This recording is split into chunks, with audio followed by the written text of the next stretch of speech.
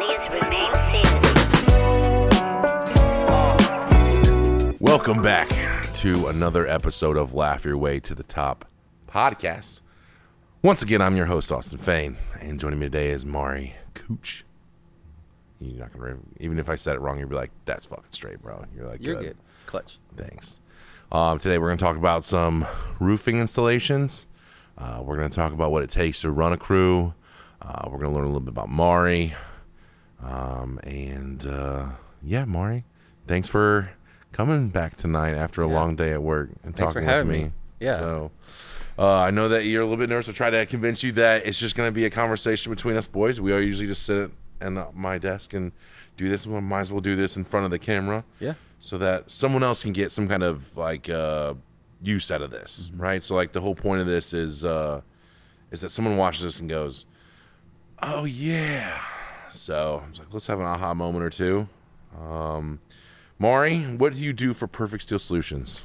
So I run the roofing installation portion of Perfect Steel. So where the jobs get sold, they then turn into Ryan. Then Ryan is actually our sales manager, and it comes to me, and then I schedule the houses that get installed, coordinate with the customers, hire, train Perfect Steel roofers, all in-house, whereas that's why I'm here. You do all the real man work. Yeah.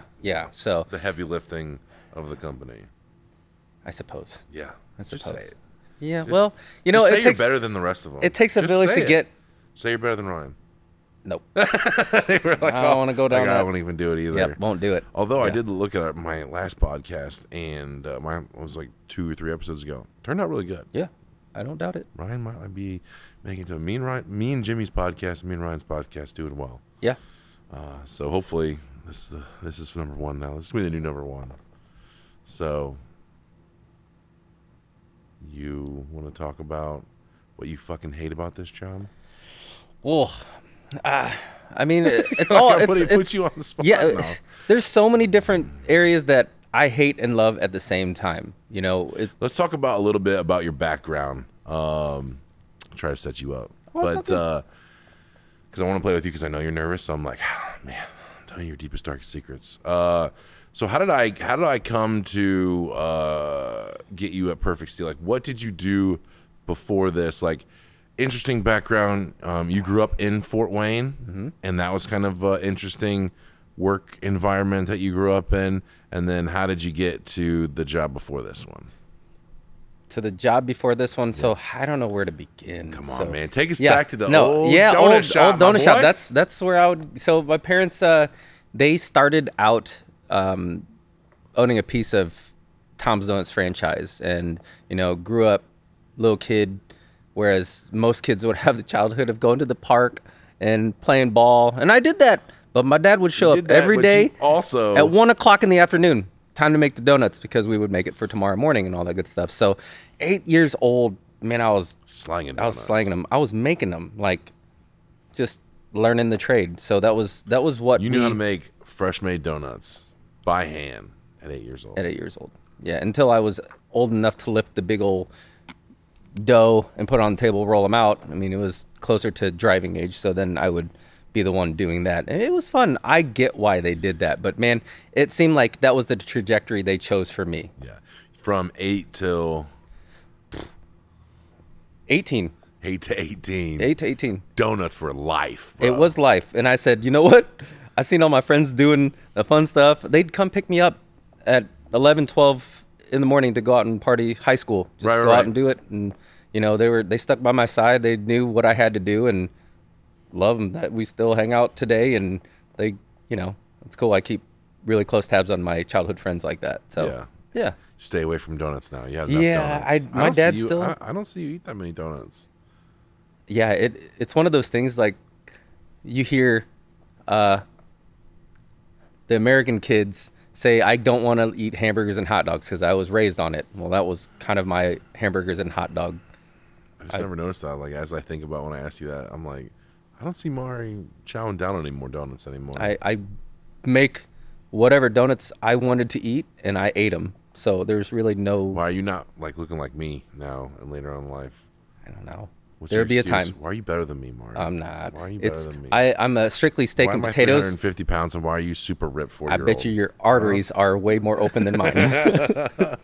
So you went slinging donuts and then I hopped over was it to college or was it No, so I actually met some mutual friends, and they were starting up a mortgage company, and I wrote mortgages for a while, and you know, that was what I thought. Well, nope, back up. I started to work at Kelly's because I wanted a real job. I was like, I want a job, work for somebody, all that good stuff.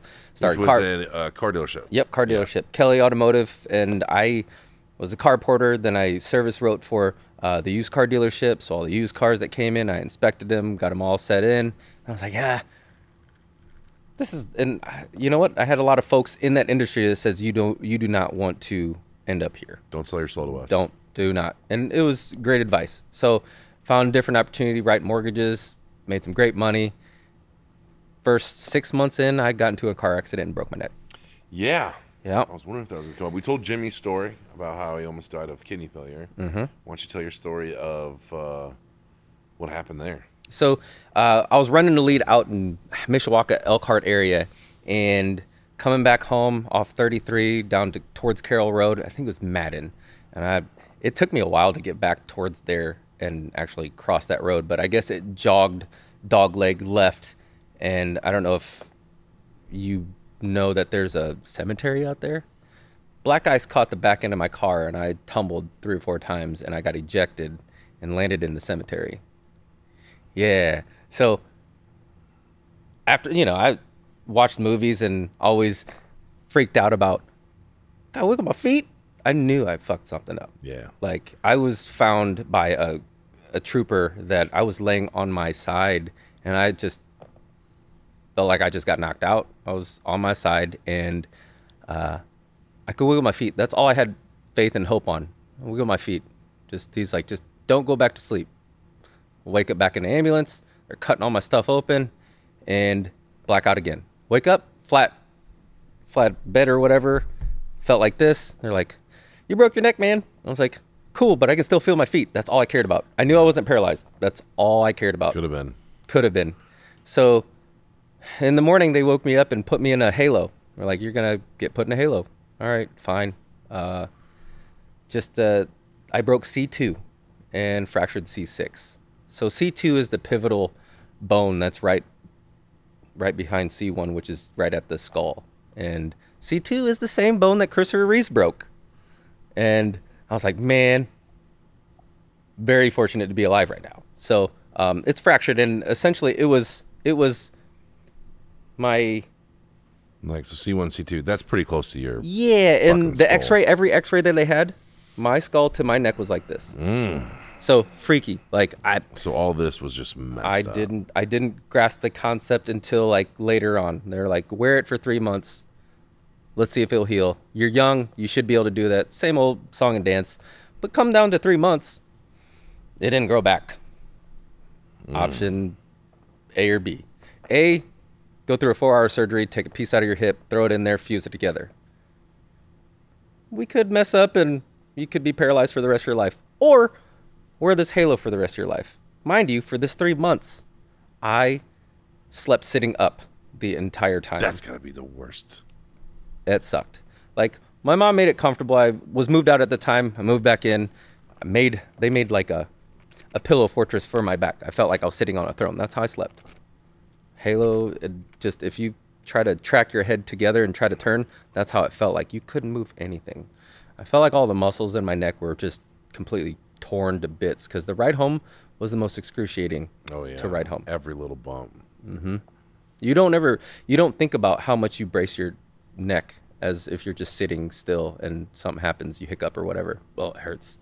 So fast forward to 7 months, I believe. I decided on the surgery. It took me 2 weeks to decide because I was really contemplating on wearing this halo for the rest of my life. It's like, I didn't know. I was 20 years old. No idea what to do with the rest of my life. And did the surgery, came out great.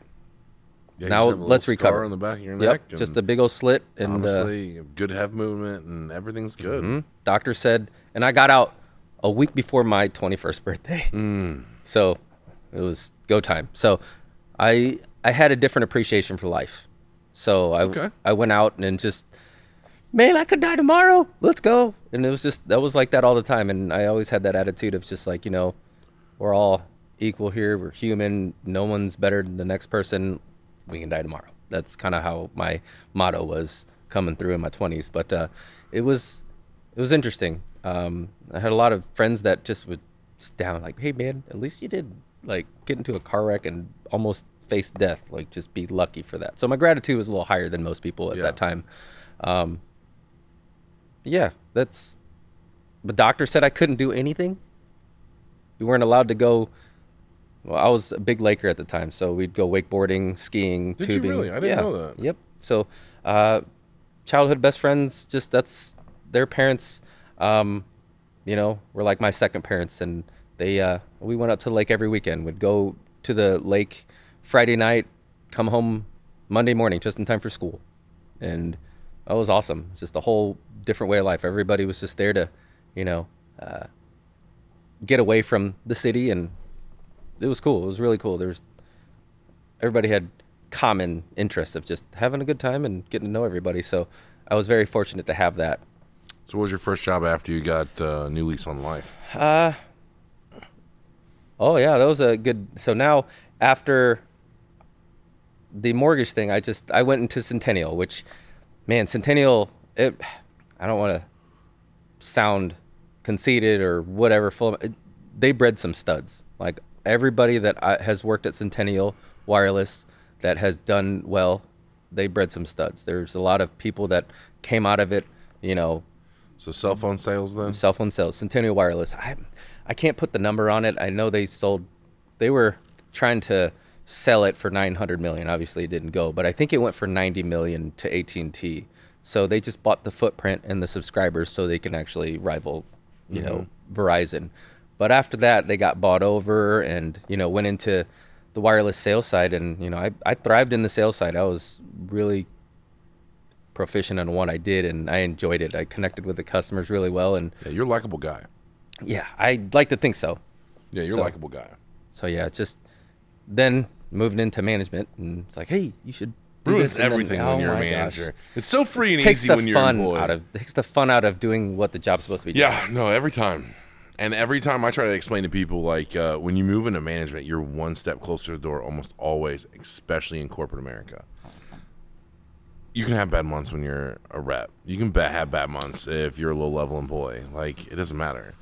You have a couple bad months as a manager, they're looking for somebody else. They're looking for the next stud to come by there and take over. Exactly. That's what they want. And we talked about on the one podcast how I got Jimmy out of there because, like, at some point, it's not going to be your fault, even all the time. It can be your fault, but like they're just gonna. There's somebody coming for you. Yeah. All the time. As much as you think you might carve out a spot, like, I mean, they got you by the balls at that point. Yeah. So they're really successful. I think that's how you met your girl. Was there, and she ran shit as well. Yeah, she did really well. We thrived off each other, and it was good. And I think that's what grew that level of attraction, that like common interests, like just trying to grow. She could run shit. Like Yeah, you were she running ran shit. Yeah, that's tight. So, Yeah. Shout out Tiffany. Yeah, and we're still together today. Yeah. So yeah, just and then you took that knowledge. She left first, so I'm not mistaken. She left first to go do something else, and then you left and went to. it was almost at the same. I think me first. Almost, it was me first. I remember talking to you, but I don't remember. So at that time, she accepted the role as a DM, and then I shifted so many different positions, trying to be overseeing stores, training to. I think before I left, I was overseeing 200 units in Indy, like all the apartment complexes for like wire, AT&T, home, phone, satellite, all that good stuff. I was overseeing all that. And then, Tiffany really felt like the glow of wanting to do something else. But Yeah. she took on this new role. So she's like, this is secure, this is whatever. And, you know, she was really passionate about it. And, you know, she was going to school at the same time. So I don't remember that. oh yeah. So an entire year she would go, as soon as she left the DM job running all 11 stores, would go to school from 5 to 10 every night to get her esthetician license. Okay, yeah. Yeah. Okay. So in order to do that, and then, you know, it just kind of snowballed into her acquiring the spot in Huntington, and, you know, now it's 9 booths of either hairdressers or nail techs or whatever. Been going on for quite some time now. So she left AT&T for this to pursue. Then I went into advertising, just kind of shifted a little bit of the responsibilities to stay at home because it allowed me to stay at home.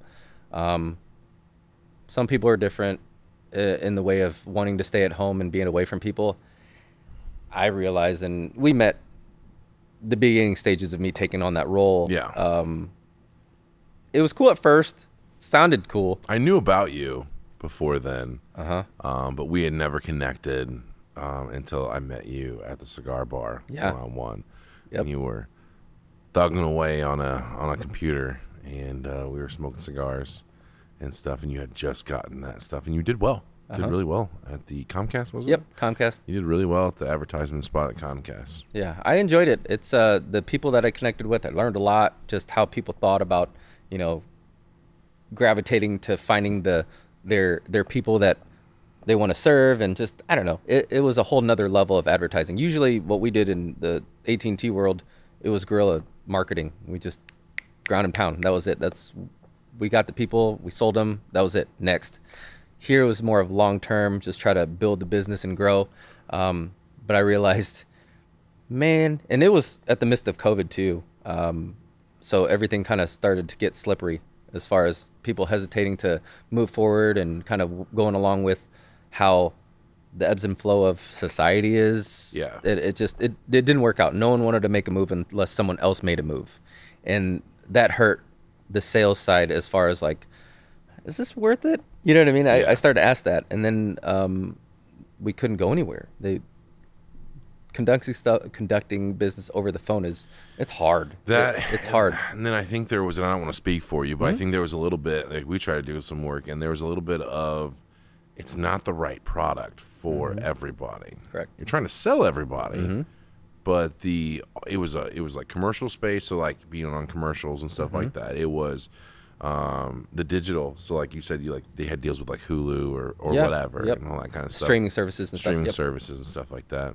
And you were finding out slowly that that maybe it wasn't the right option for everybody. Can you give us some examples of like why, or some things that you saw when doing advertising, that commercial space, either on TV, or like what's the best, if you're in the business, like what are the best things to do if you're going to be on TV and do those commercials and streaming service stuff? Like, can you give like the go do this if you're this, don't do this if you're this sort of deal? Because I mean, like, you knew all that. It's one of those things. It worked for a lot of people. Yeah, and it didn't work for a lot of people. The people that are still in the game are like the people like the lawyers in town. You know who they are. They've been in it. It's a long-term game. It's one of those that if you want instant results, the commercial space is really hard. It's more of a brand acknowledgement. Like, why would anybody choose Perfect Steel out of the blue? Right. Like, it's either referrals, or it's either us coming to you, finding you, or obviously we're the largest rated company in the tri-state area, and there's a reason why. They gravitate towards that. So I feel Perfect Steel has done a great job of making sure they let people tell the other people how well we did. Yeah. And it's hard for the other people to gravitate towards that. They just want to be able to go, hey, Flashbang, come see us, with no background. So if I own a donut shop and I want to do that, you would suggest it, yes or no? Long-term game, yeah. And not to put all your chips in it. Put a little bit in it, just so they're brand acknowledgement, because obviously we're not the only roofing company, right, or the only donut shop. So if you got the extra scratch, come off of it on a low end tier, yes, and just trickle that forever. So I would probably see if it's working within 6 months, Okay, and then 6 months is your evaluate, thing. and then move So forward. if you're going to put money into that from Mari, who sold it, 6 months, if you're not seeing results, and you're probably not going to get your money back, sort of deal, like the amount of money you put in, depending on what business you're in.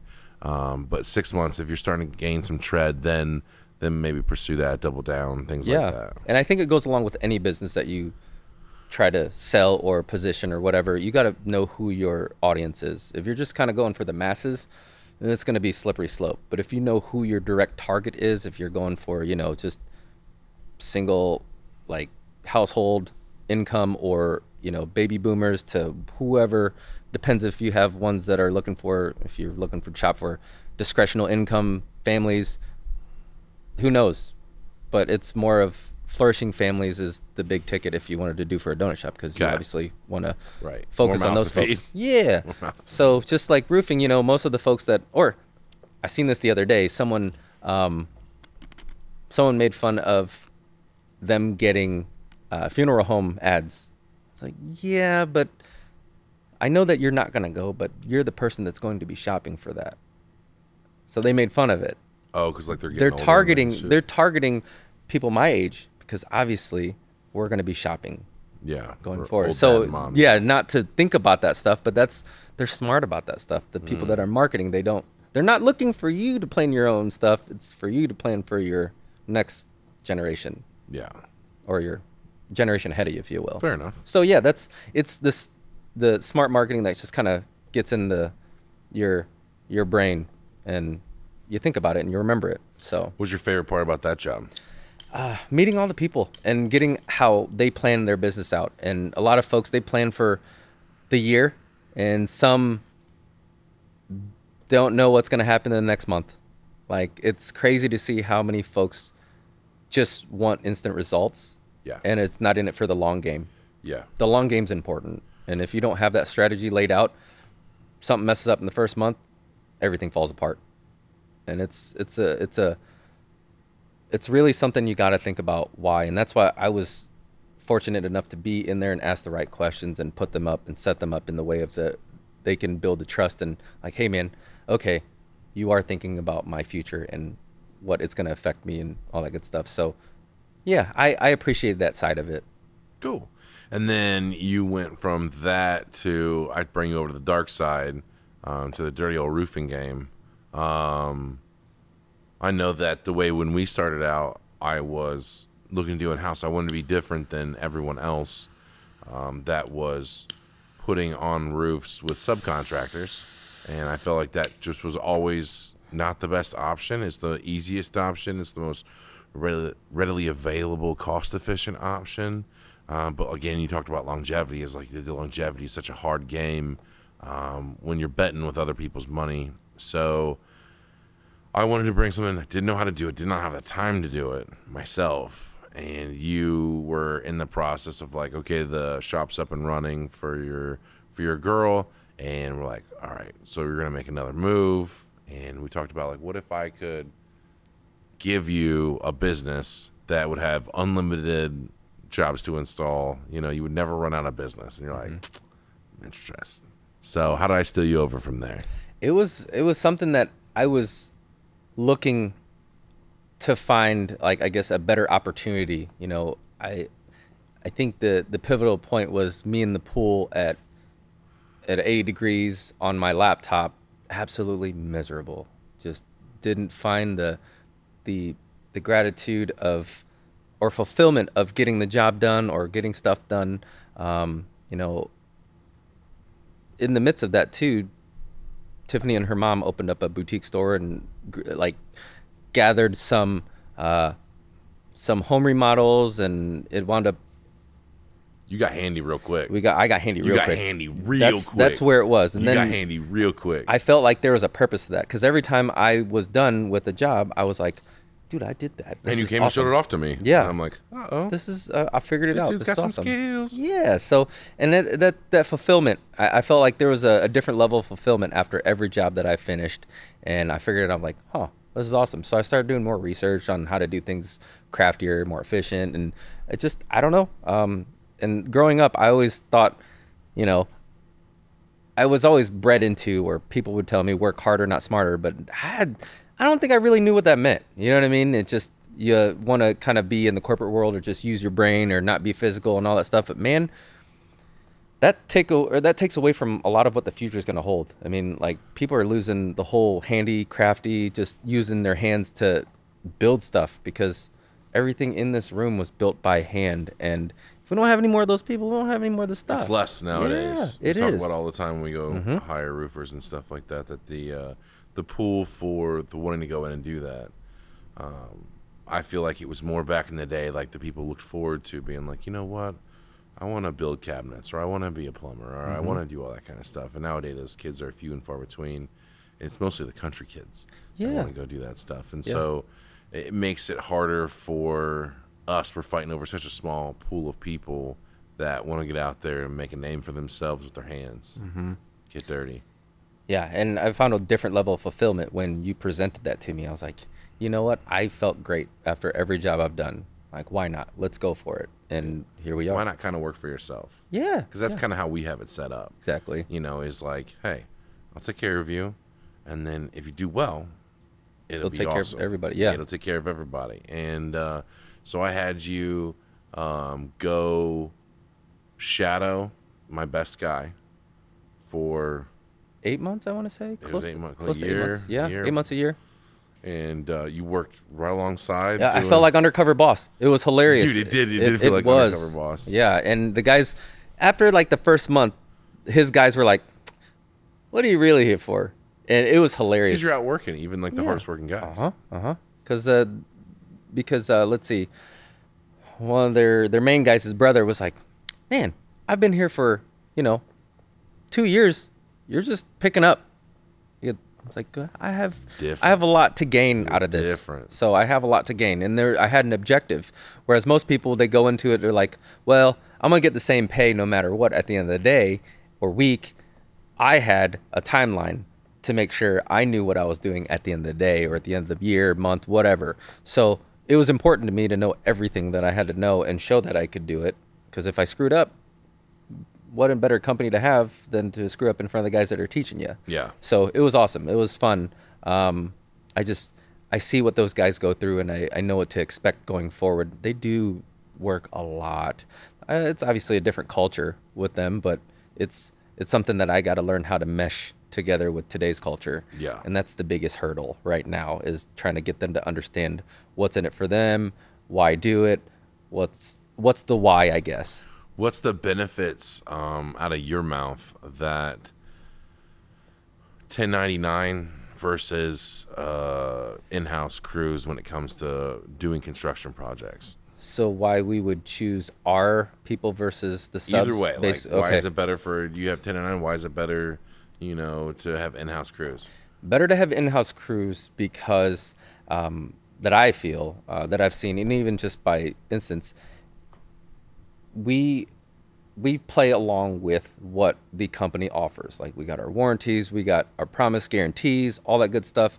The service stays consistent. Whereas a lot of the subcontractors we see in any line of business, you got even home builders. Right. You come do your stuff, they're gone. We got a problem, they're gone. So in order for us to fulfill the promise, the guarantee, and our warranties, we have to have in-house people to be able to facilitate that. And I feel like that is valuable in its own degree. And then outside of that, the 1099 they do good work, but they only go to that far. Reliability and consistency, it just goes all out the window. And we see that. You can call any 1099 guy and they'll come in and be hot for like a month. Second month, they're crap in the bed. They're, getting comfortable. They're doing stuff that it's not up to quality. And luckily, I was in place at the time and I was able to kind of steer them back into the straight and narrow, which they had a lot of services that I had to go fix and do and keep the customer happy with us to the end. So it was tough, and having that showed my guys what it took to make sure we did a great job and stayed consistent. Because if we kept those 1099 guys on and kept going, we'd be just cleaning up messes and getting that used car not mentality, the stereotype, the used car stereotype. I mean, you got one bad egg that ruined it for everybody. Not saying the used car guys are bad, but one bad group made it bad for everybody. And it's hard to compete against those masses. So what were your biggest struggles when starting the group? Because we came out with Bright Eyes, and we're like, this is going to be the greatest, easiest thing we've ever done. What are some things that when we got into it, the nitty gritty, what are some things that we found initially very, very difficult? What are the hurdles if you're going to start your own roofing crew? What are the hurdles? The biggest hurdle. Take money out of it because, like, you know, like if you're going to have a roofing crew, you better have a lot of dough to start it because you're going to lose money. It's not. You got to be able to accept that too. You got to be able to accept, like, at a certain point in time. You know, in any business that you have, if you're going to be in lawn care, I talked to my guy who takes care of the properties, and I go, why are you still just doing this by yourself? He makes like $100,000 a year doing it, but I'm like, man, dude, it's just you mowing, 57 accounts or however many he's got. What's your end game, bro? Like, how do you go on vacation? How do you just lose money and you piss people off when you go? He's like, I can't find anybody to train and do all that kind of stuff. And I'm like, how much you paying? He's like, a lot. And he still can't find anybody to do that stuff. So, like, that was real eye-opening to me after we started this because I'm like, oh, that was kind of like our general thing. Like, even if you have willing bodies at the beginning, it's tough to make something happen when you want to start doing more in-house stuff. Like, it'd be easy to go find another mowing company and be like, do you want 10 of these yards, blah, blah, blah. And so, like, I think about that all the time in all these different businesses, like whether you're a welding manufacturing company or something like that. Outsourcing it solves one problem, and it makes many more problems. I like to think that my dad did manufacturing for a long time and still does it.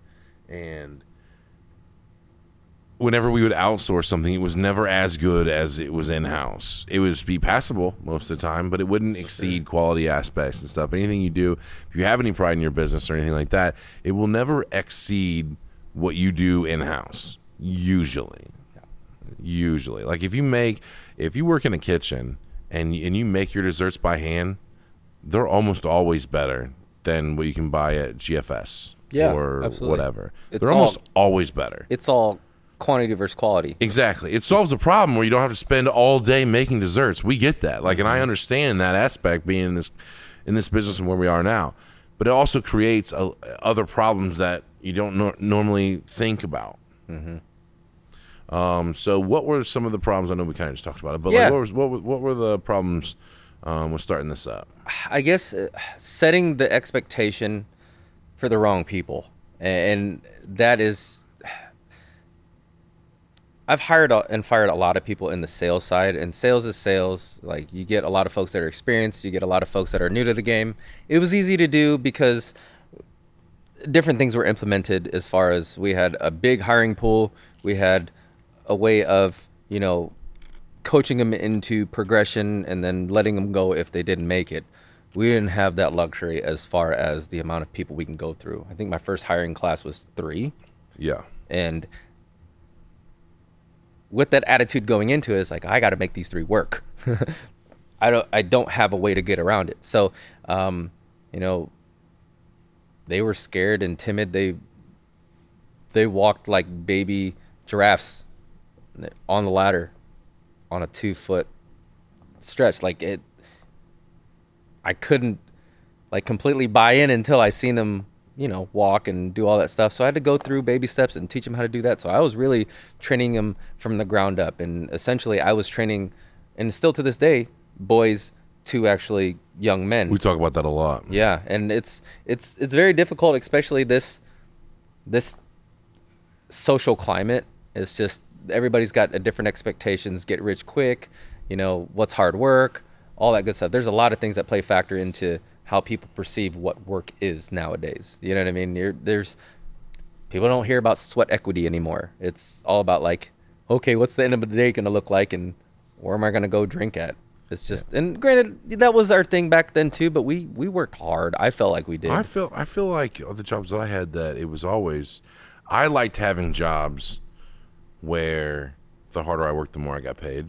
You know, I was never like you, where I could work in a car dealership or a donut shop or any of those that would pay the same hourly rate as everybody else, because that just drove me nuts. When I got into the restaurant game, I loved it. Yeah.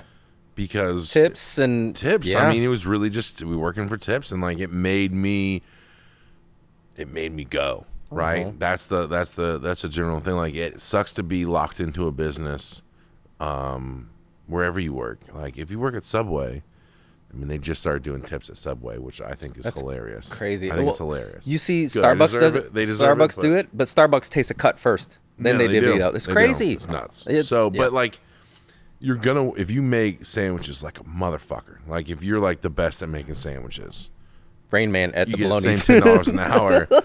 If you Rain Man that thing and you're just slicing pepperonis and like cracking jokes to people, it pays the exact same, and that would just to no end frustrate me. Yeah, and people If you are have any smart to kind of realize that. yeah, if you have any kind of ethic or talent for anything that you do, go somewhere where it pays you to excel. Harness your skill and move Yeah, forward. I mean, and that's just I mean, I really do love the restaurant business. Everyone thinks that like you shouldn't have to rely on tips and do all this stuff. They should be paid a regular wage, and I don't care. I never bitched about that ever. I feel like every first job that anybody has should revolve around the customer service, restaurant, Yes. anything, because of the social. I say not even the first one. You must at some point in your life work in some kind of restaurant service, whether it's a hotel or a restaurant. It's something customer relations. Hospitality, Yeah, anything. hospitality. Yep. That's the word I was looking Yep. for. Hospitality. Something in there. Does a lot of things. Think on your feet, which is huge because you never have the same day twice. Yeah. If you work in a restaurant, busy, fast, big tables, small tables, different personalities every half hour, that really teaches you how to mesh with the general public and how to appease many different people and the level of service that they demand. Because we found that out too. Like, different people require different levels of service. There's some people out there, if you do a good job on the roof, but you don't talk to them and you don't explain everything that you did and you don't walk them through that every step of the way, then they don't feel like they got good service. They want that red carpet. They want the red carpet thing. They want you to be like, this is what we did. We saw that you had a loose pipe boot out there. We went and reconnected it, blah, blah, blah. And, your flashing was deteriorating on this side. We went ahead and did all that kind of stuff, and then we laid, your roof wasn't straight in this part, so we furred it up a little bit. So now you have nice straight lines, blah, blah. You have better water flow. They want all that. You can do that, all that stuff, and they'd still be upset that you didn't tell them, exactly what you did and why it was good for them, and I think that's where you excel at, is that while you do have the work ethic to go out there and smash roofs and go get roofs done, on the other hand, like when it comes to customers, I would argue there's no one in the industry that's a roofing installer that has the amount of people skills that you have. I love people. Yeah. Well, being You're around, great I with just people. gravitate to any personality, and I know what we go through as far as the canvassing side, the sales side, the going through and getting the doc signed. I know what the customers experience are leading up to my point. For us to come in and just put the roofs on and go away, I feel like it's doing a disservice by not. You bring up such a good point. You bring up such a good point. For years, I would have subcontractors do the work, and they would do a good job most of the time. But when they dropped the ball, they dropped the ball, and that came out of my pocket, and I paid for it, and I'm okay with it because that's what I had at the time. But there was so much work leading up to the install. These jobs didn't drop in our lab. We went out and found these customers. Then we convinced them that we were the best option. And then we either bought our metal at one point or made our metal in here. And we had SDI supply the metal and unload it off of a huge truck and then break it down and roll form it and then make all the custom parts for it. People went out and measured. Docs got signed. Office people did their stuff in there, and we delivered it on timely fashion. All that stuff. To then roofers shit the bed. It was so disheartening. Yeah, I agree. And they acted like, well, there's more, so let's not cut up on this one. No, that's such a wrong mentality. Every single customer is a unicorn. Act like that's the last customer you're ever going to have, and they're going to tell everyone. And that was so. I got so frustrated, and that's kind of how we and you came to be. Is that we just couldn't take it. I could not take it anymore. I don't blame you. I couldn't take it anymore. In-house installing, whether it be more efficient or more cost-effective, irregardless of all that, you demand you sell a certain level of service, and you got to have that. So I would heavily recommend that everyone. I mean, if you follow Dimitri, he's got Roofing Insights on YouTube, and he goes into a lot. Or if you're a subcontractor, start your roofing company. If you're worth your salt, start your own roofing company. Don't work for the next guy. If you can't live up to their promises, go and do your own thing and promise different stuff. If like, hey, you're going to get mid-level service, mid-level quality, and mid-level warranties, but it's going to be a whole lot cheap. Do that then. If that's your game, when I can't, in good faith, go out and sell customers being like, these are the best guys. And we will guarantee that this work will be amazing and all this stuff. Just to have a stranger come in and do the roof, it's just so disheartening.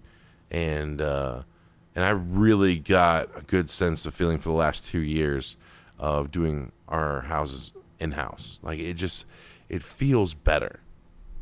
You don't have that buyer's remorse feeling when you have that. I feel that sometimes when we hired a subcontractor to get us caught up because we were going through another rebuilding season of roofers and we needed the help. And I felt like I was doing double the duty because I was bouncing back and forth, making sure they did good. They do good. Let's break that down. I mean, I want to talk about it. I mean, I don't want to talk about it, but I guess the good thing to talk about the bad stuff that happens. Everyone talks about roofing and how great it is and you can make money and blah, blah, blah. Let's talk about when it doesn't go good. So I got behind 130 some odd jobs, which is a bunch, and hired a subcontractor to help us out and catch us up. Dude, been doing it for 20 years, blah, blah, blah. Had a whole crew, very highly rated, blah, blah, blah. And we did way more work fixing the mistakes that he made than we ever saved by having him do roofs. 3-to-1. 3-to-1 ratio, I felt. 3 bad ones for every one good one he did? 3 good ones, 1 bad one. I don't think so. And he did a lot. He did I want to say about 60 of them. Well, maybe oh my God, I don't think it was that many. I think he did 30 and 15, 16 of them. That could be. It felt like more because you were at his jobs more. It could be. I don't think I gave him that many because we found out within 2 months that it was not happening. Yeah. Like it was bad. Yeah, I could find out for sure later on. But no, it was a lot. All I know, it was a lot. We had one almost every other day to fix. And we didn't catch up. At the end of the day, we didn't catch up because we were literally spending our capital on doing that. Agreed. Whereas we could have fed our own people. Been farther along for sure. Correct. And I think the time that we could have took and told the customers, say, hey, we're, extremely busy at the moment, just please be patient, all that good stuff. I think that would have went a lot further than trying to fix that remedy by hiring a sub. You know what I mean? And I felt like we would have done more justice and less harm to the business as far as that area goes by just doing that. And I've been around you when you're doing can saves and everything. You're the most genuine, honest person when it comes to that. There's no sugarcoating, no bullshit. If there's something to be said, whether it's good, bad, ugly, it's said. And that's what I think a lot of people appreciate about you being at the helm. Just, it goes a long way. Everybody sees it, everybody follows, and that is very important when you're leading anything business-wise, roofing company. You got to be true and honest to what you're doing. There's no hiring people just to be your minions. That's not, people sniff on that real quick, and all my guys do that too. They know how genuine you are and they appreciate it, and they know that we got something to lose if we don't keep it up. So it's much appreciated. So I agree. I agree. Like, people don't want to be jerked around. No. You know, especially with a giant investment. There's so many scammers out there that everybody's on their toes. Everybody's on their toes. Can't even get a call without going, I'm going to get screwed. Exactly. So what are some of and we go back to the same thing. What's the, when you started this and you're like, okay, I'm trained. I know most everything about metal roofing, yada, yada, yada. How do we come out the gate? It was very bad as far as just the learning side of it. I held on to people too long. The biggest thing that I've learned, and I think it's something that's practiced often too.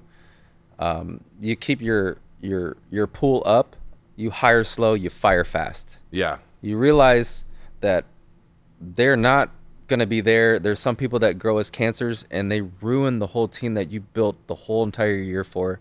You hire fast. Don't care.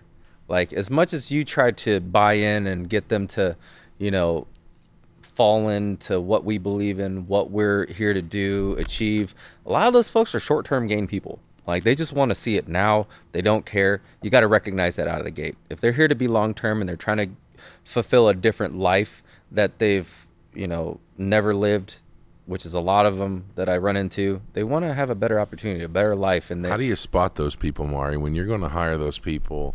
The mistakes that we've made. Mm-hmm. How do you? If I'm going to go on Indeed, I'm going to hire some people. What are some things that that you look for on a resume that will give you key indicators that they probably are not the greatest? Broad spectrum, obviously. It's really hard. It's really hard because I've had a lot of guys that jump ship quicker than you could blink and change the page, and some of them are good for that because I have one guy that he's never held a job longer than 3 months, but he's one of my best guys, and he absolutely loves this job, absolutely loves it. And it's just, you really got to get to know him and get him here and kind of understand what their life is like, what their life has been. And it's a deeper dive than just hiring him and let him work. You really got to understand him. It's a different day and age. Used to be just like, hey, hire in. If you don't show up, you're gone. 1 point, peace out. Now it's a little different. You really have to, it sucks, but you have to do it. You have to put on those kitten mittens and just work these folks to where they understand what we're in it for, and I have to reiterate it every time because I got a couple people that, get freaked out if they don't hear from me. You know what I mean? Yeah, we talked about that a lot with Jimmy. Like, yeah. If they go a couple of days without talking to him, you're like, oh, am I going to get fired? Yeah, exactly. Because the communication's so real, and there's such a connection built between those two people and that structure that if they don't hear something in a certain amount of time, they're like, oh, it doesn't feel good. Yeah, it works along with, like, true friends. You and I talked about this. You and Jimmy can go out 2 weeks without talking, and then pick it up 2 weeks later like nothing ever happened because you guys got your own shit going on. There's no crazy insecurities going on. Is he hanging out with somebody else? Whatever. It's the exact there. opposite of a woman relationship. Yeah, well, yeah. That's to be determined still. Yeah. Okay. Fair enough.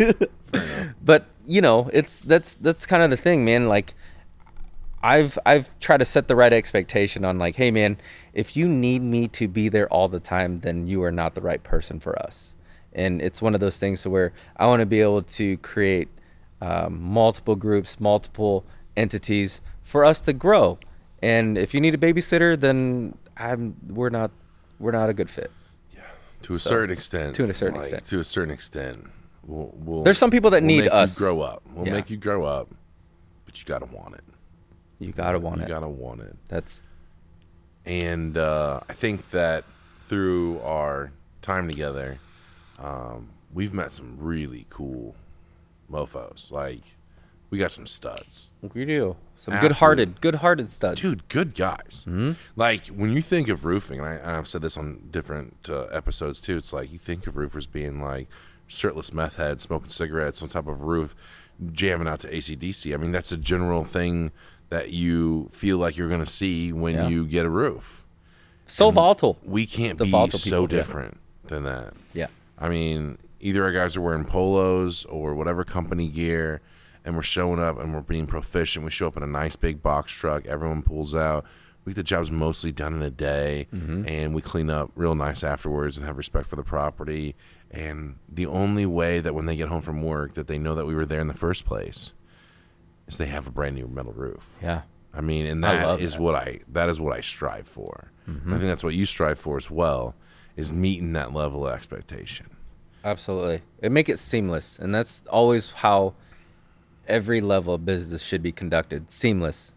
If it is by any means, setbacks and all that stuff, that means you didn't have your shit together. That customers see that. You know what I mean? We were very reputable out of the gate. Out of the gate, we had a great name. Yeah. Like only to shit the bed in the middle, but if you can get to it before they notice it before you do, as in if there was a mistake on the roof and we go, hey, there's a mistake, we got to order a piece of metal, we're ahead of it, they appreciate it more than them noticing it before we do. And I instill that in every one of our reps. We all make mistakes. Could you say that how you start is less important than how you finish? How you finish is way more important than how you start. Yeah, I agree. I would always say that. I would agree, because at the end, it's the result, regardless. The result is what you ask for. Yeah. Yeah. Doesn't matter how you got there. It can be ugly however you get there. But if you finish perfect, it's still perfect. I agree, because that's what you have to live with. Yeah, that's true. Yeah, I never thought about that. Like, you have to sleep at night. No one ever talks about how you started. No one does. No one. Very, very, very little bit. Unless you become a legend. If you're Michael Jordan, people talk about how you started. Correct, because they can compare, like, dude, there are failures. He's human. Yeah. Like, he was short, and that's why he didn't get picked up. Only to see him be one of the best basketball players of all time. It makes people relate to it. Like, hey, man, I can shit the bed and still do okay. Yeah. You just gotta Or be great. You gotta finish strong. Finish strong. You gotta finish strong. What do you think is the favorite part of what you do? Besides just be handsome and wear company gear and smoosh customers. My biggest takeaway from it, and it's fulfilling, is seeing my guys thrive. I do. Like, everything will fall into place, for what everything's set up for us to succeed. I feel like the most important part is watching my guys thrive and enjoy the culture and go from there. I mean, it sounds, fluff and all that good stuff, but really I do, because anybody can go out and hire whatever to get the job done. I can get the job done by hiring subs, whatever, but seeing my guys thrive and enjoy what they do, it warms my heart, because the days that I call on for rain days, they call and text me and say, hey, can we hang out anyways? Yeah, I think I love that. I talk about a lot of that in the interviews. I'm not sure if I talked about it before. Is like when I preach culture, I knew that we finally reached a point where the culture was so good that I could hang my hat on it. Is that even on the days where I had a little bit during COVID, and definitely now that I have my in-house crews, if it rains, if for some reason we can't go out, whatever, they'd rather come in here and hang out as a team. Absolutely. And play cornhole. I love it. And drink a few beers and laugh than go home. Yeah, they enjoy each other's company, which I thrive on And doing. there's not, I can't tell you how few businesses, if ever, I ever wanted to go in and just be like, yeah, I know that I'm not going to make any money today, but I just want to be here.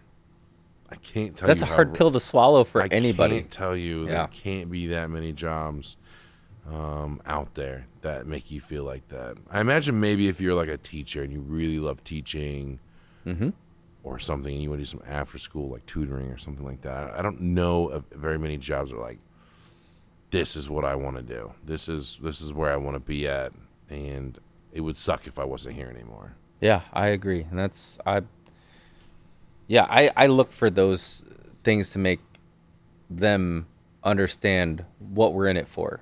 You know what I mean? If we can't go through the process and not enjoy each other's company, no point. How many people do you think you hire at a time that actually make it in your field? It's tough. It's hit all over the place. The number before was at 50%. I guess, attachment or close or success rate. Like for every 4 people I hired, I got 2. The last class was tough. It was tough. It was one of those that I knew to cut bait faster than what I should have because of the crew that I have currently or in play that's running it, and I know that I am confident that I don't have to be there, which is great. They've helped me do this in a better fashion to not only protect us but to protect them, because I'm a huge advocate on making sure that you have the right teammates, and if you don't mesh well, you won't ever mesh well. The team is always more It's important huge. than It's the huge. best guy. Yeah. I tried to explain that to the sales manager a long time ago when he's like, what is your idea of like why you do things like this? Why is the company set up this way? And I had to like break it down with numbers because sales managers only really, care about numbers. I'm like, listen, the best guy, if you do everything to please him and you forget about the rest of the team, you'll be so much more less successful than worrying about the team and not worry about that one guy. The team will always do better and more than any one person can ever do. 5 of the worst people you've ever had will still do more than the number 1 person. Agreed. It's just It's a numbers game. It's a numbers game. Just Yep. a numbers game. You have to take care of everyone in a whole and make everyone feel welcome. And I think we do a really good job of that here. And I think that's why a little secret of success is like, you got to do the extra. People talk about when you do extra. People appreciate the extra. If you're doing what you think is sufficient, that's not enough. No. It's not enough. If you're like, I bet they're cool with 1 lunch a week, or I bet they're cool with, I took them to mini golf one time, or I bet they're cool with end of the year bonuses of $100, or that's not enough. If you think that's sufficient, I can promise you it's probably not enough. It goes along with a lot of things to where, like, if you have to justify it, it's probably not. Yeah, no, that's a good way. If you have justified to yourself, it's probably not enough. Yeah, because I see a lot of people doing that. It's the justification is like, oh, we did good. No, if you have to justify it, you kind of weeded out all the bad stuff or the things you should have paid attention to, only to make the one thing make sense. Yeah. Talk about how maybe the other companies try to show you appreciation and then how you show your guys appreciation. Let's do that. It's more personable. They did it by the masses, and Centennial was one of the ones that did it right. Everybody they did the top 10% out of the company and took them out and did their thing, and every person learned everybody's name individually, which I know it's hard to do, but at the same time, you felt important. Here, well, transitioning to here, it felt like I had the opportunity to change the way they did it, because different places in between Centennial, it was by the masses. It was like, hey, here's a trip to Mexico. Have fun. Yeah, we appreciate it, but we're still a number. And a lot of the folks if you didn't get the trip to Mexico, you were the number that didn't count. Yeah, so it's either like, okay, cool, I made it just enough to enjoy a free trip. Cool. I'm going to take it and run. I don't know the president. I don't know anybody. Whatever. They won't even know I'm here. So, like, a couple things that I try to change while I'm here. I want to be the person that gives advice to where I wish I had when I was at their age, or even just, seeing what to look for. Because a lot of these guys, they didn't have the best upbringing. They didn't have the best opportunities. They're just now figuring it out right now. And, and I'm still trying to figure it out. So I always tell that to them. Like, I'm not the pinnacle of whatever you think it is. I'm still trying to figure it out together. So let's do it together. So I don't ever leave them out of the growth of what we're here to do. And I think they appreciate that a lot, because it makes me equal and human to them. And what do you do? What do you do with your group that makes it different than where you worked at before? So, on days that I know that they're having a bad day or working extra hard, I take them out to lunch. I do different things where it's like, I know a couple of these guys have been here forever. I'll go out and, take them out individually or get them like raincoats let me back it up. One guy that he's like, man, I have my money spent on other stuff. He's got the money to do it. I went out and bought him work pants for the week. And the most appreciative thing, I went out of my way to get his size and did all that stuff. And it was cool. Like, and that's more heartfelt than just what we should be doing. Like I didn't have to do it. I felt like it was needed to be done because I want them to know that we give a shit. Yeah. Because we do give a shit. We do. And it went a long way. Those little gestures, and not saying that I have to look for those things and do it. It's just in my nature. I felt like, man, you got a hole in the back of your pants and you're only covering up with basketball shorts under it. That's not good. And it's not just that one person. It goes for everybody else. Yeah, no, like I mean, whether you've it's done shoes to whatever. You've done shoes for everybody. You've done Ruth Chris for everybody. You've done taking them out, out in the town and done all that kind of stuff. It's important. Yeah, it's important. I think that people really mess up.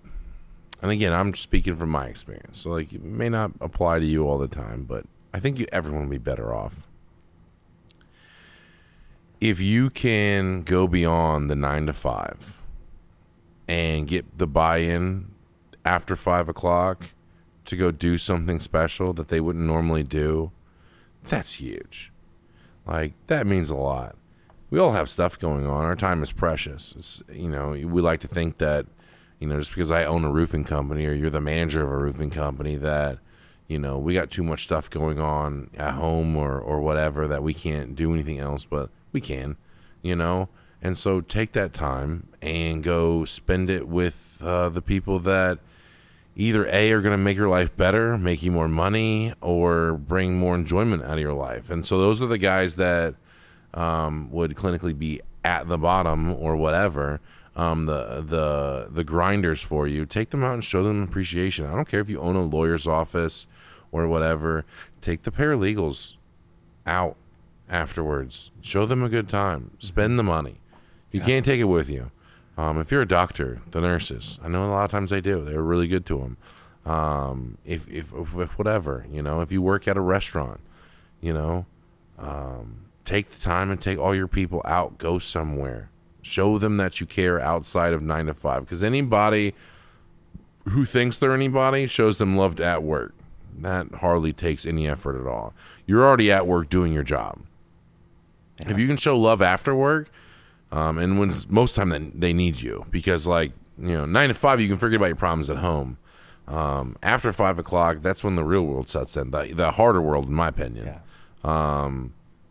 If you're there for them after that, when you clock out, that will speak so hugely to who you are as a person and who you're trying to be and what you're trying to accomplish. Like, if you're wasting your time we're having a luncheon today to show you how much we appreciate you guys. Guys, I understand if you don't have the money doing and stuff, but if you have the money, do something special. Like, I remember, it was just weeks ago that I did a baby gender reveal for Zach, and I got a motherfucking helicopter to land in my front yard, and before that, drop pink powder in the air. Mm-hmm. And invite all of his friends over and bought $500 of Coney Island. That's what's important. That is what's cool. Yeah, he's my friend. And I, if he wasn't even working here, I would do that too. But it's even more that he works for me and I show him love. That's super important. And I would do that for a lot. We got a guy driving a car right now because his car broke down. Two of them. I mean, we got one that you gave your personal car to. Your personal car. Yeah, you have a company truck. You gave me your personal car for him to drive around. I give them my personal vehicles. That speaks so hugely to what kind of person, what kind of manager you are, because you probably made it to that manager level because you're probably a stronger person. I'll say it. It takes a different the people grit that are strongest usually rise to the top. We have the outliers or just sketchy people and that lie, cheat, and steal their way to the top. But usually I would say the better people rise to the top. The people that have their shit together, you would say, rise to the top. As much as we can do. I get, not too much credit. Well, no, I mean, I want to be honest. I mean, there's a reason why some people succeed, where others fail, And you may not have your. I mean, I remember a time where I didn't have my. I mean, my own dad fired me from Everybody. my own dad fired me. Everybody's from got the a story. company. Yep. Everybody's got a story like that. I mean, probably not get fired from their own dad, but everyone's got their story. But you learned a lot from it. I learned a lot from it, but it made me stronger, and things like that. He knew what he was doing. So, so not only to just show everybody that you're stronger, because that's one thing, and maybe that's why you're the best person making pizzas, and you're the manager now because you work so hard and you make the best pizzas, or you're a delivery driver and you're just so efficient with your time, and you bust your ass getting those loads undone, and you're out of there and you're home every weekend, and that's why you get paid the most per mile or whatever like that. Find a way to give back to the people around you that make a difference, and I promise you it'll come back tenfold. Oh, 100%, because you see those memes. It's like you work so hard only for your owner to buy a Lamborghini, and what did you see out of it? Paid vacation. You know what I mean? Yeah. Like that. It's just, it burns them, and it doesn't matter how like you feel about it. It's how they feel about it, because they're looking outside in. Not saying that they're any less or whatever. It's just they don't know how much work physically, mentally you put to get to where you're at, and you shouldn't have to explain it.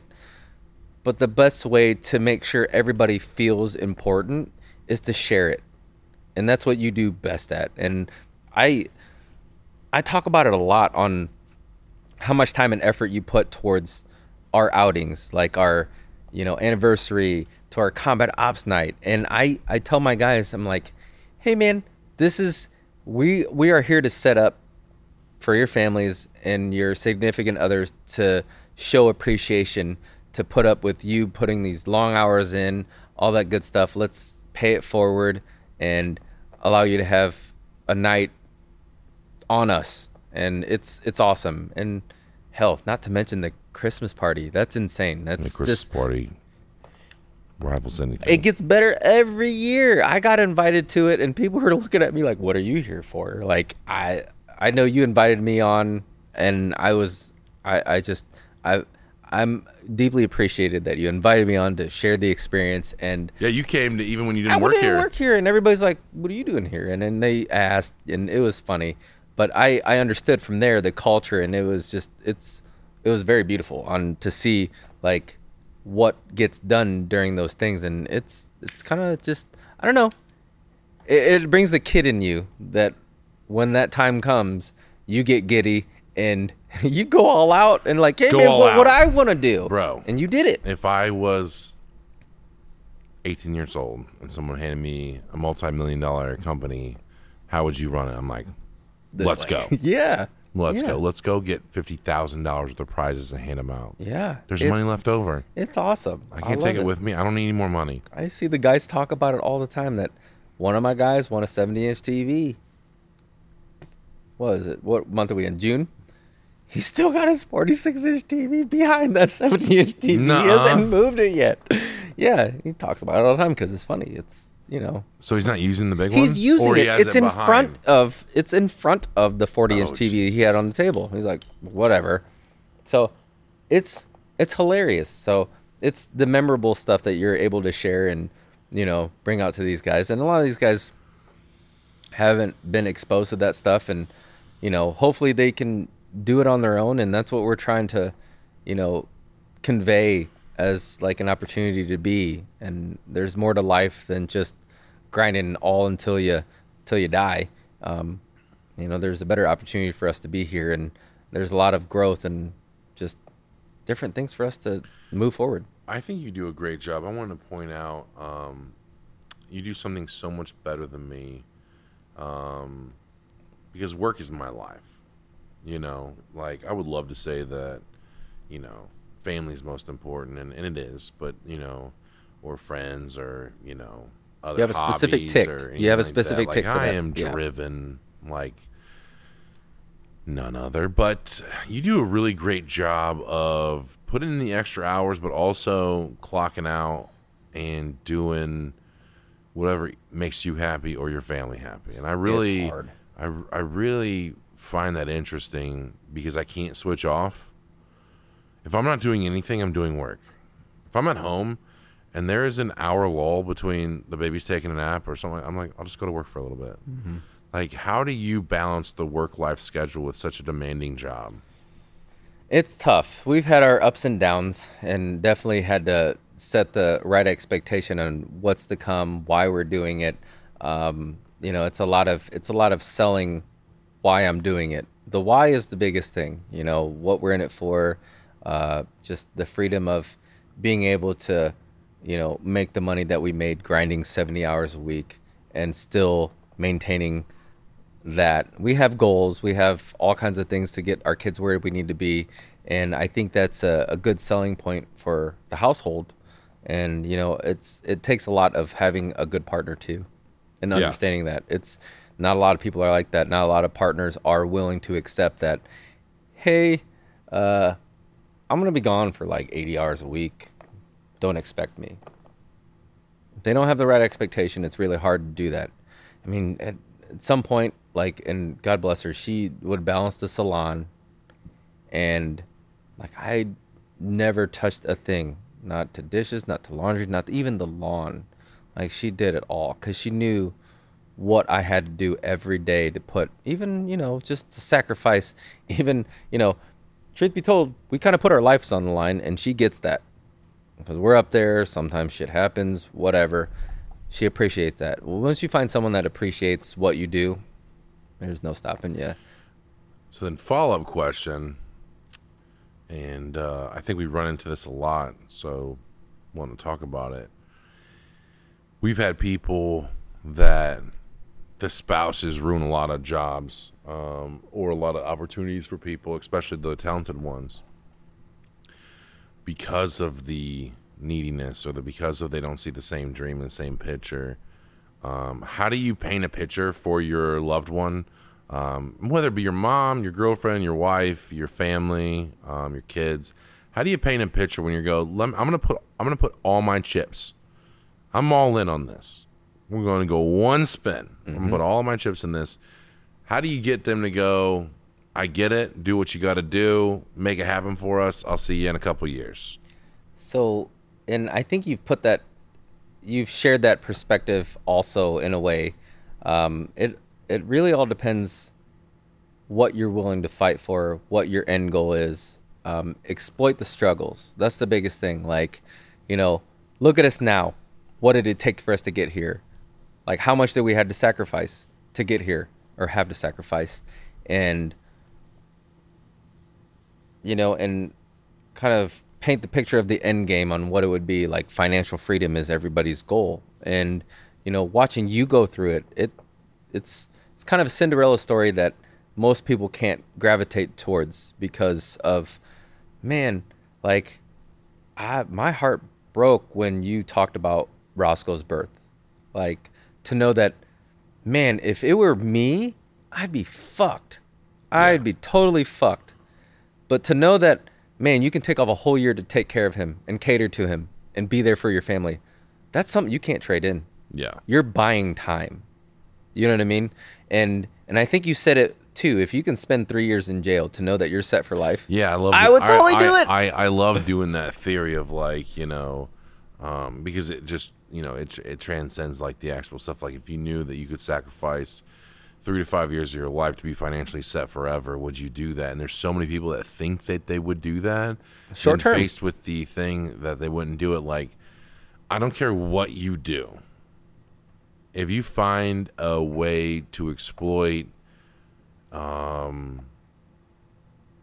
openings, the opportunity that you have in whatever business thing, or you see something, go do it and go send everything to it, because if you don't, you're probably gonna regret it. I've noticed that of even past things that I've done. I was like, oh, I could have actually been the best chef, or I could have been blah blah blah. Exploit, put everything on the line. There's some people that, when it comes down to it, it's family's always going to be more important. They'd rather clock in and do their 40 years of work and then retire and, live modestly and do all that kind of stuff. I love that. I love that. at the same time, if you feel like you're at a precipice, you know, if you feel like you're made to do, if you feel like you have a calling at some point, and it doesn't have to be this laissez-faire, I want to work for myself and be my own boss. That is such a Cliche. a story that has been sold to you. It's so much harder than what you think. It's so much harder. I'm not like a white privileged guy being like, "Just don't want to be me," you know. I'm not saying that.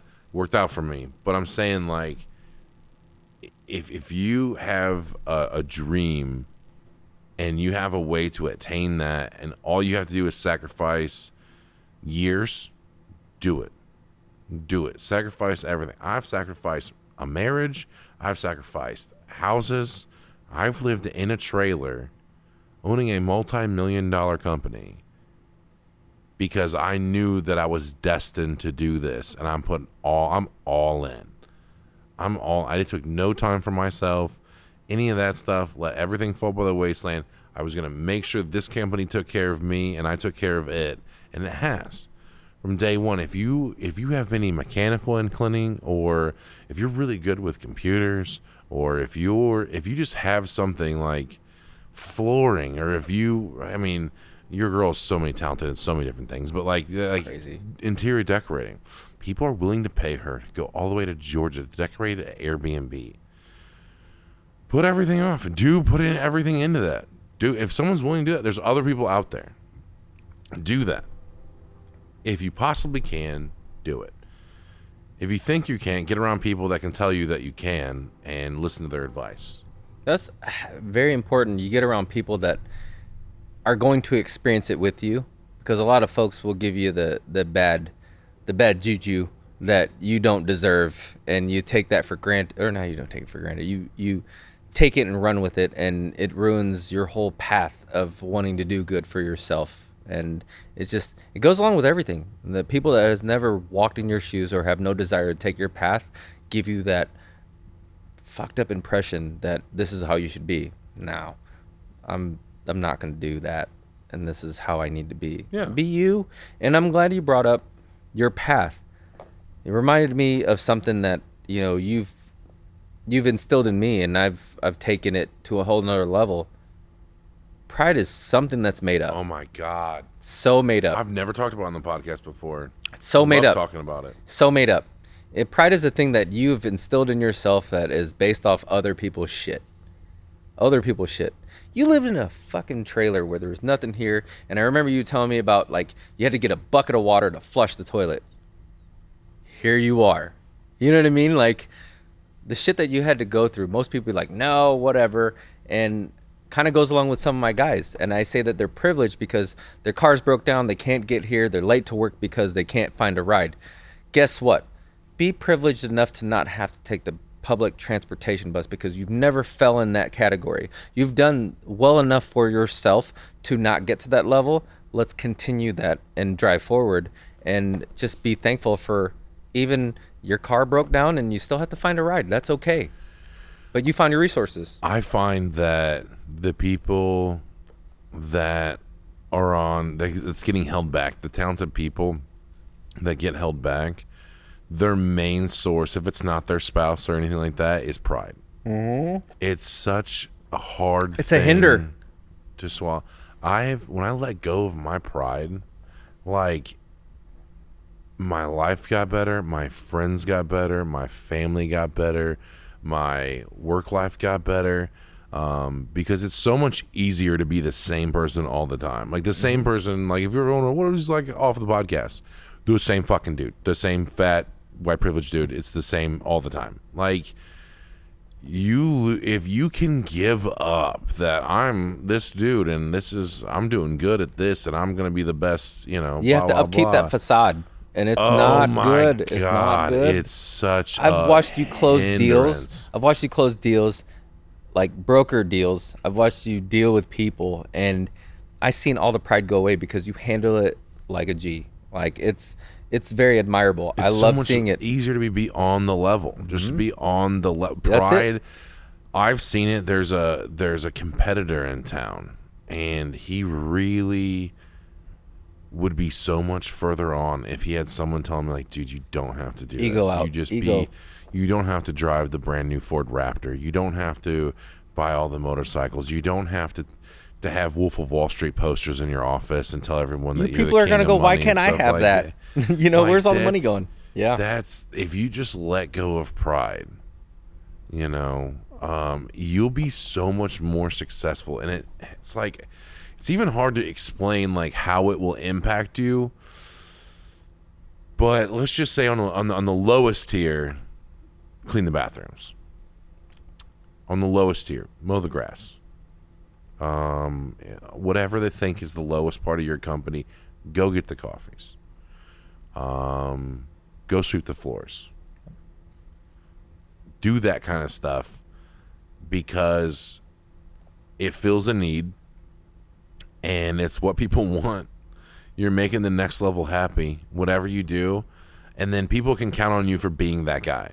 You're not the dude. I'm just coming in here and I'm doing X.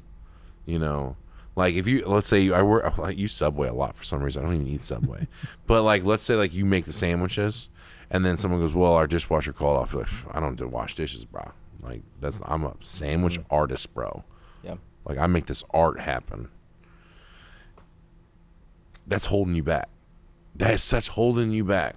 You want to run shit. You actually want to run shit. Do everything. Mm-hmm. Do everything. Don't pigeonhole yourself to one thing. Like you're really good about that too. I mean, like you'll do anything. You don't care. It doesn't matter. Yeah, sometimes I find myself I have to quote unquote flex my abilities, and I have to show them that I didn't just get here by just like reading you a book. Didn't fall into this. No, like there's no college for this. Yeah, there's a reason why you're learning what you're learning, because I went through all this stuff, and like if I have to show you by doing it, I'll do it, and I did that in sales. So it's a great story. I talk about this all the time, and I have a lot of stories when it comes to this side, but. Everybody always wanted to challenge me on my abilities to sell stuff, and I read numbers, stats. That was my thing on seeing like your abilities, what your max out is, and all that good stuff. And I was selling phones at the time, and quota for phones for new ads were like 30, 35, and per month. And I got moved up to assistant, all that good stuff, and one of my reps that just hot shot. Driven just said, I'm gonna smoke you this month. I was like, go ahead, that's fine. And he didn't tell me that he had a walk-in from the school that wanted 17 lines. And I was like, okay, your best month was 56 phones and you got 17 lines, or let's say 50 phones, 17 lines, you would wind up at 67 phones at best, because I know your abilities. My average month was 80 phones. I could do that in my sleep. So I go, hey, man. And I was doing this to more encourage him and get him to go above his means or whatever. Because you didn't have to sell phones. I didn't have to sell phones, but I had it. So I jumped in and I go, hey, man, I'll bet you my commission check that you won't beat me. And I threw it on the line. Now he's like, no, I don't know about that. And I go, thousands of dollars. $5,000 a month. Jesus Christ. On average. Easy. And I go, I'll bet you my commission check. He's like, no, I won't do that. I was like, I'll even make it sweeter. You don't have to lose a dime. Just try. He lost to me by 11 phones because my average was a lot greater than his, and I knew what his abilities were capped out at. On top of the 17 phone laydown, I just knew that I had him, and I gave him every bit of motivation to do that, but he didn't take it. Not everybody would do the same. And pride will get you in a weird spot. Yeah, it did. And I was hoping. He tried to knuckle up on you. And then I called him out, and then he backed off, and I knew I had him. And then I said, hey, I'll tell you what. You don't have to forfeit anything. You can just take my commission check if you beat me. Never did. Never did. So it's just, it goes to show who's willing to put in that extra grit to do it. And he showed me who he was. And that sucks to see. But, not everybody's going to do that. So you got to accept it. Yeah. No, I mean, like, I can ask you questions that aren't rehearsed. Like, who cleans the floors in the factory? You or me? who details the cars? You or me? So, like, it doesn't matter the things that make you no money are sometimes the most important things. And this is where pride comes back to us. Yeah, well, I mean, like, there's pride and there's bad pride. Like, don't. Right. I want my guys to be in a clean box truck and not smell like dirty socks. You know, Yeah. I want my guys to appreciate what we have. I want the customers that come in here to look at our factory and go, "This is the cleanest factory that I have ever seen," and it is.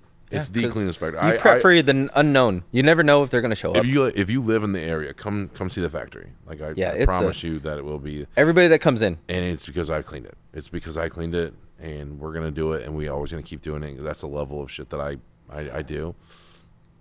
Like, don't just go, well, I'm not gonna do that because I'm this manager, X or whatever. I'm this position. I'm president, CEO. I'm not gonna.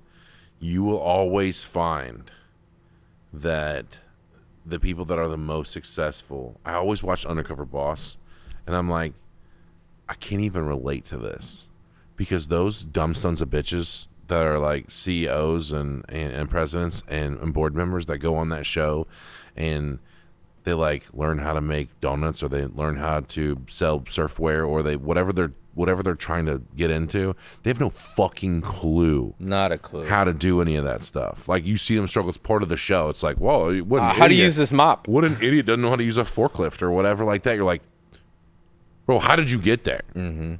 You know, how did you get there? Like, that's amazing to me because I don't know anybody that I surround myself with that doesn't know how to do all that stuff. Yeah. I know people that aren't the best at those things, like me. I know I'm not the best at running front office stuff. I know I'm not the best marketer or the best salesperson or the best person at manufacturing or the best installer or anything like that. I know how to do it. Yeah. You know, I like, how did you get there? Like, that's amazing. You bring a great point up because a lot of folks that like thrive on the fake it till you make it, there's someone that's going to smell your bullshit. Yeah. Someone. Doesn't matter. And then once they smell your bullshit, they'll exploit it to everybody. Yeah. And then you'll have nothing again. Nothing. You'll have nothing again. Mm-hmm. Do everything exactly how you would want it, even if you don't get paid for it. Yep. Even if you don't get paid for it. And that's such a hard thing. Go the extra mile. I don't care if you're cleaning hotel rooms or doing whatever. Like, you go above and beyond. Be the best at Put your eyes on the next spot. You know, put your eye, if that's not what you want to be, you know, put your eyes on the next spot. But, like, do whatever they're else doing, find a way to do a little bit better. Find it. There's always something. I promise you there's always something. And I teach this to my guys a lot, and I learned this throughout the sales, but just even teaching my guys to show me that you're better than the next guy, because that will help me put that highlighter on you and know that to watch you, to embrace and keep building you up. It's called don't drop the baby. I've learned this like throughout the years. It's don't drop the baby is a propositional value term that, you know, you have a baby in your hand and you got a step of ladders or a series of ladders to climb. But in order to get to the next step, you have to make sure your footing's secure and take that next step. Like, if you don't have all your eggs in a basket, all your stuff that you've learned or you had to do or all the chores you had to put forward, don't take that step. Wait till you get all your shit done before you take that step. Because if you take that step and it's soft, you're going to drop the baby. And that's a big thing. That's the big thing that I've learned, to where, like, if you're asking for a raise, you're asking for anything that's worth a shit and you have zero propositional value, don't ask. Like, you feel that you deserve this raise. And I had a guy ask me for a raise when he no-showed. How is that going to play into that factor? You dropped the baby. You dropped the fucking baby. You dropped the baby. You dropped the baby hard. And it's one of those things that where, like, it's very important to build yourself to have credit on being able to have that conversation. If you try to have that conversation and you're either a deadbeat or a turd or whatever, it's hard to believe you. Yeah. You're full of shit. You know what I mean? Like, you have a lot of cats that come in and out of here that, like, man, how did you make it in life without living in jail? You know what I mean? It's like, amazing. It's amazing. Like, a lot of these guys skate through life that should be spent in jail for the rest of their life. And not saying that that's a bad thing, but they chose the right path or the wrong path every time. And it's just whether it's right or wrong for them, that's what they believe, and that's just, it kind of sucks because everybody's just trying to make better for themselves, and they're just getting in the way. They get in their own way, for sure. Yeah. For sure. What's the number one reason we fire people here? Oh, that's tough. There's a series of things of either complacency or they don't buy into what we're here for. Because whether they want to believe it or not, they always compare it to their old jobs. Why they quit their old jobs. They always bring it on. And I try to do my best on showing them why we're different. And, you know, please don't compare us to why you quit your last job or why you didn't thrive or why they were mean to you or whatever. I try to give everybody the benefit of the doubt and give them a second chance, if you will. Because a lot of folks are getting second chances. They're coming here. And, you know, if they can't cut the second chance, it's really hard to just say, hey, man, I'm going to keep carrying on with you. So I fire them. And like, hey, man, this is not the forum to grow with us. And they understand it. They get it. And it's disheartening at the same time. It takes a little bit of me out to it because I'm a very passionate person. I try to... Soft. Yeah, whatever. Soft, if you will. But I feel like it's an important trait. I do have to work on that soft side a little bit. But I feel like it's a adversary for me that it helps me out on getting in touch with everybody. And, you know, balancing that out is tough. Yeah, that's the only area that I feel like I need to work on. Is just I buy in too much of their bullshit. Yeah, it's very... Your why and what you're doing this for has to be stronger than whoever you're leading. I agree. Yep. If you let them take over and destroy your why and they don't buy into your why, it's going to be very hard to keep that relationship up. Oh, yeah. And I don't care who you are or what you do. It's going to be hard. The buy-in for you has to be real. And if it's not, don't do this. Whatever you're going to do, don't do it. If you're like, I'm going to be a carpenter, I'm going to make the best cabinets. You're like, I hate cabinets. I don't really want to do cabinets. And I hate working with my hands. Don't do that. Because when you try to hire people to work with you, they're going to sniff that out.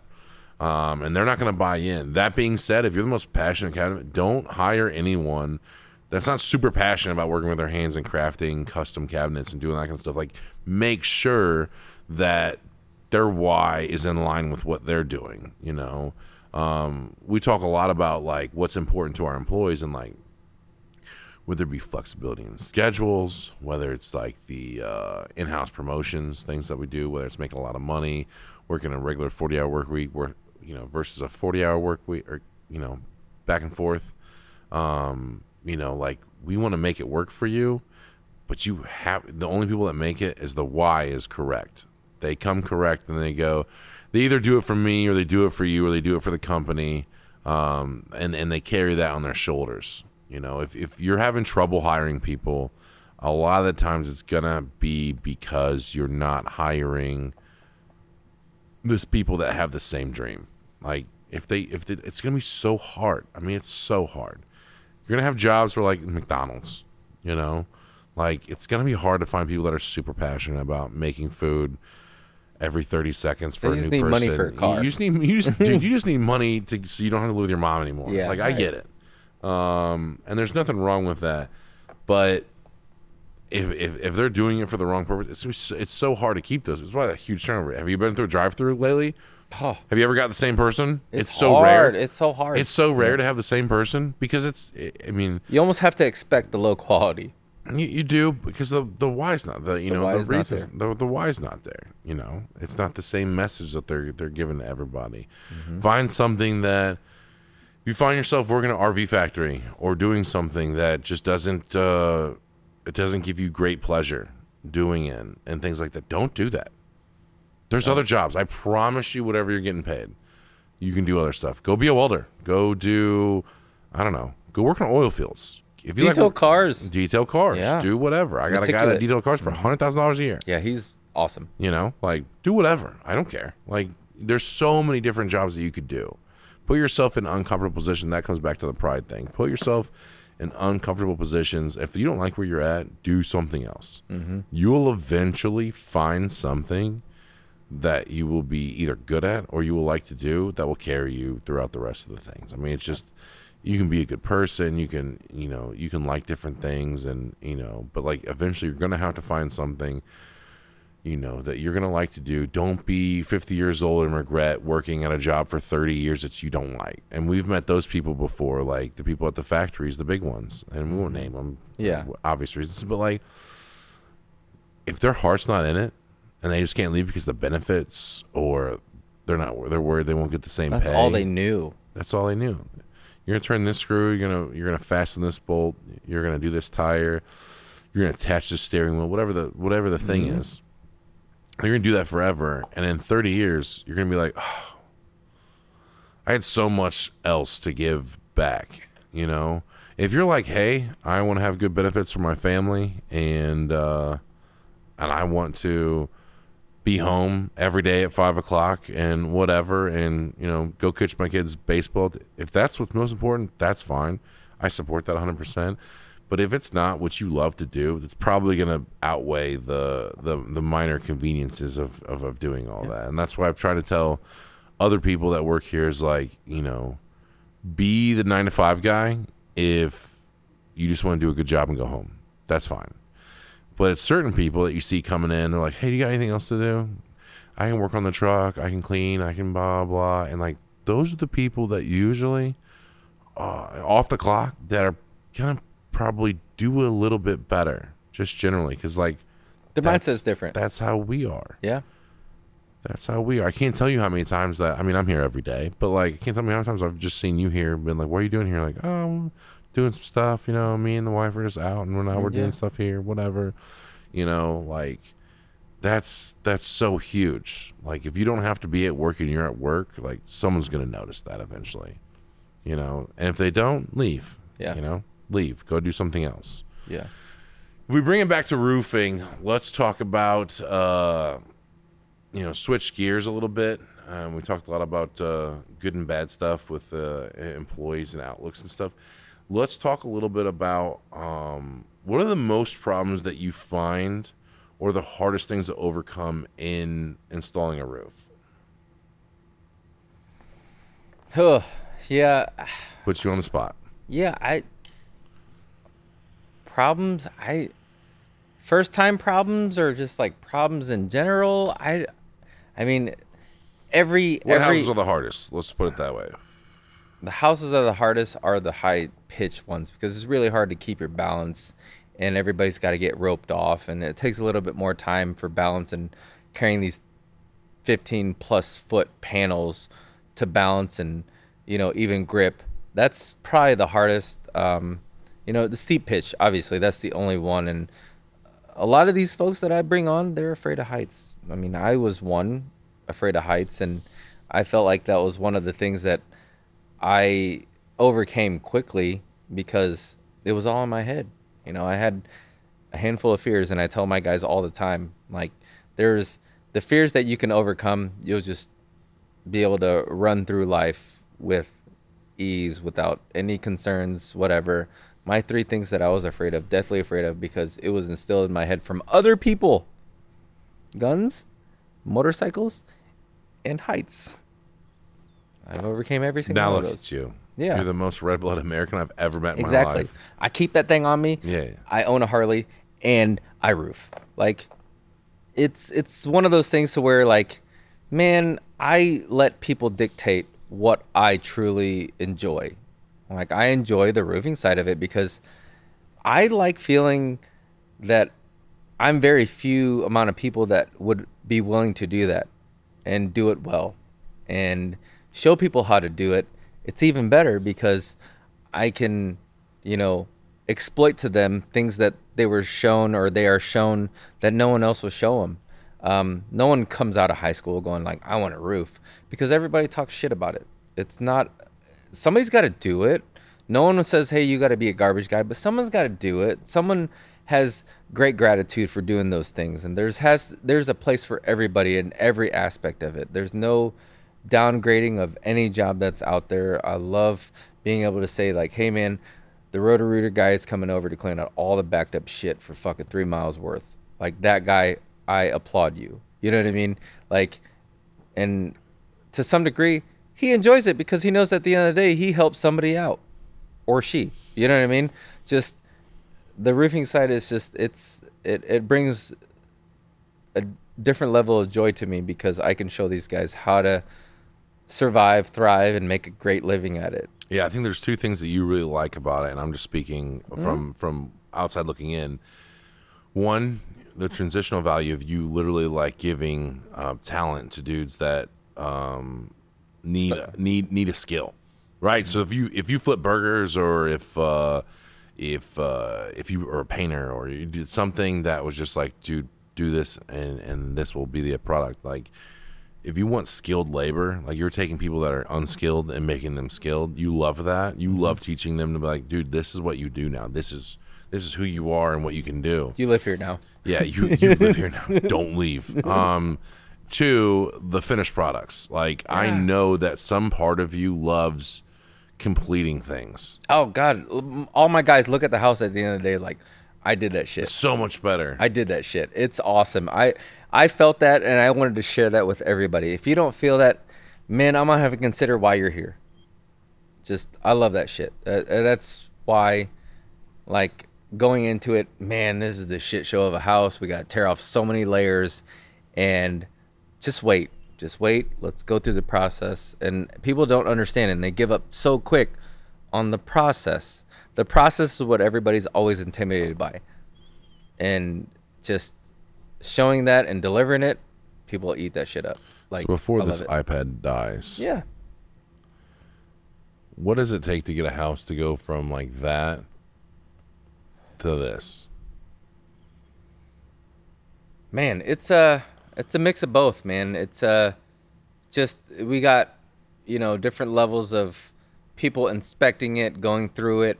Obviously we have our salespeople showing on, why they need it, because obviously it's going to leak and it's going to, wear their house out over the years. And the home is always the biggest investment for anybody. And it's just, your home is where you hang your hat, and the home is where you feel comfortable, and, you thrive and reset and all that good stuff.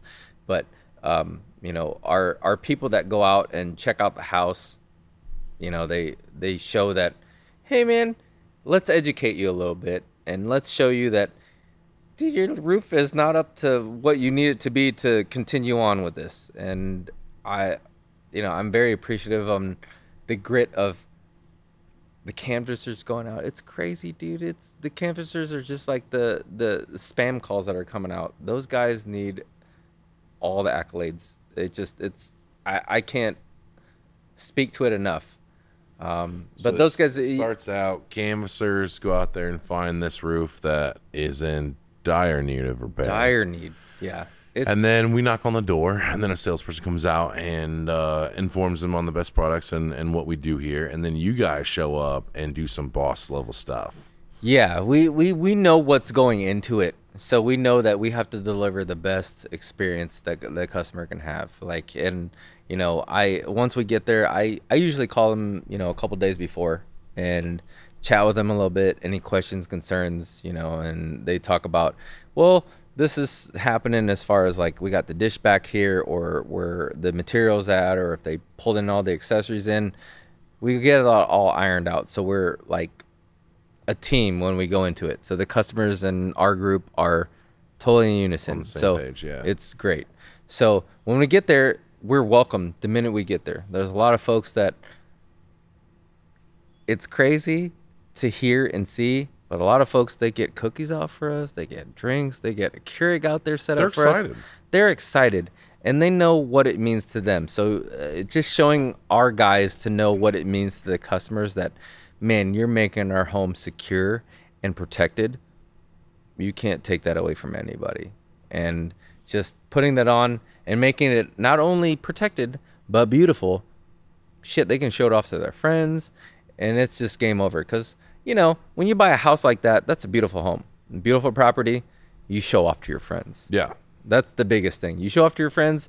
You take a lot of pride in that, and we got to be able to back that up. If we shit the bed, man, they put all their chips in there just for only for us to shit the bed. That's not cool. So we do our absolute best to make sure we know that we're going to deliver the best experience ever.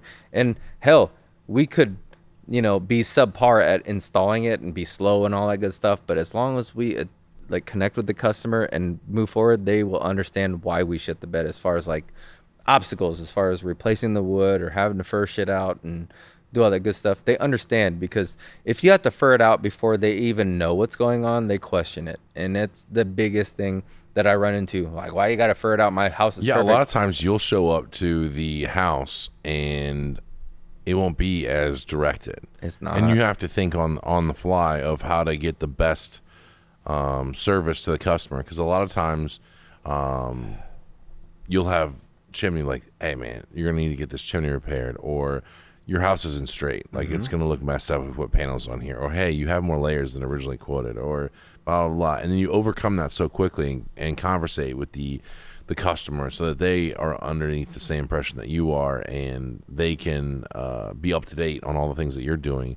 And I think that's such a huge part of doing what we do. Our metal roofing process is just like, we will overcome the obstacles either through the custom manufacturing that we do here in house, or the stuff that you guys figure out on the job site. You guys will get that job done to the best of your abilities every single time. Yeah. No matter how many times it takes to come out and take a shot at it. Yeah.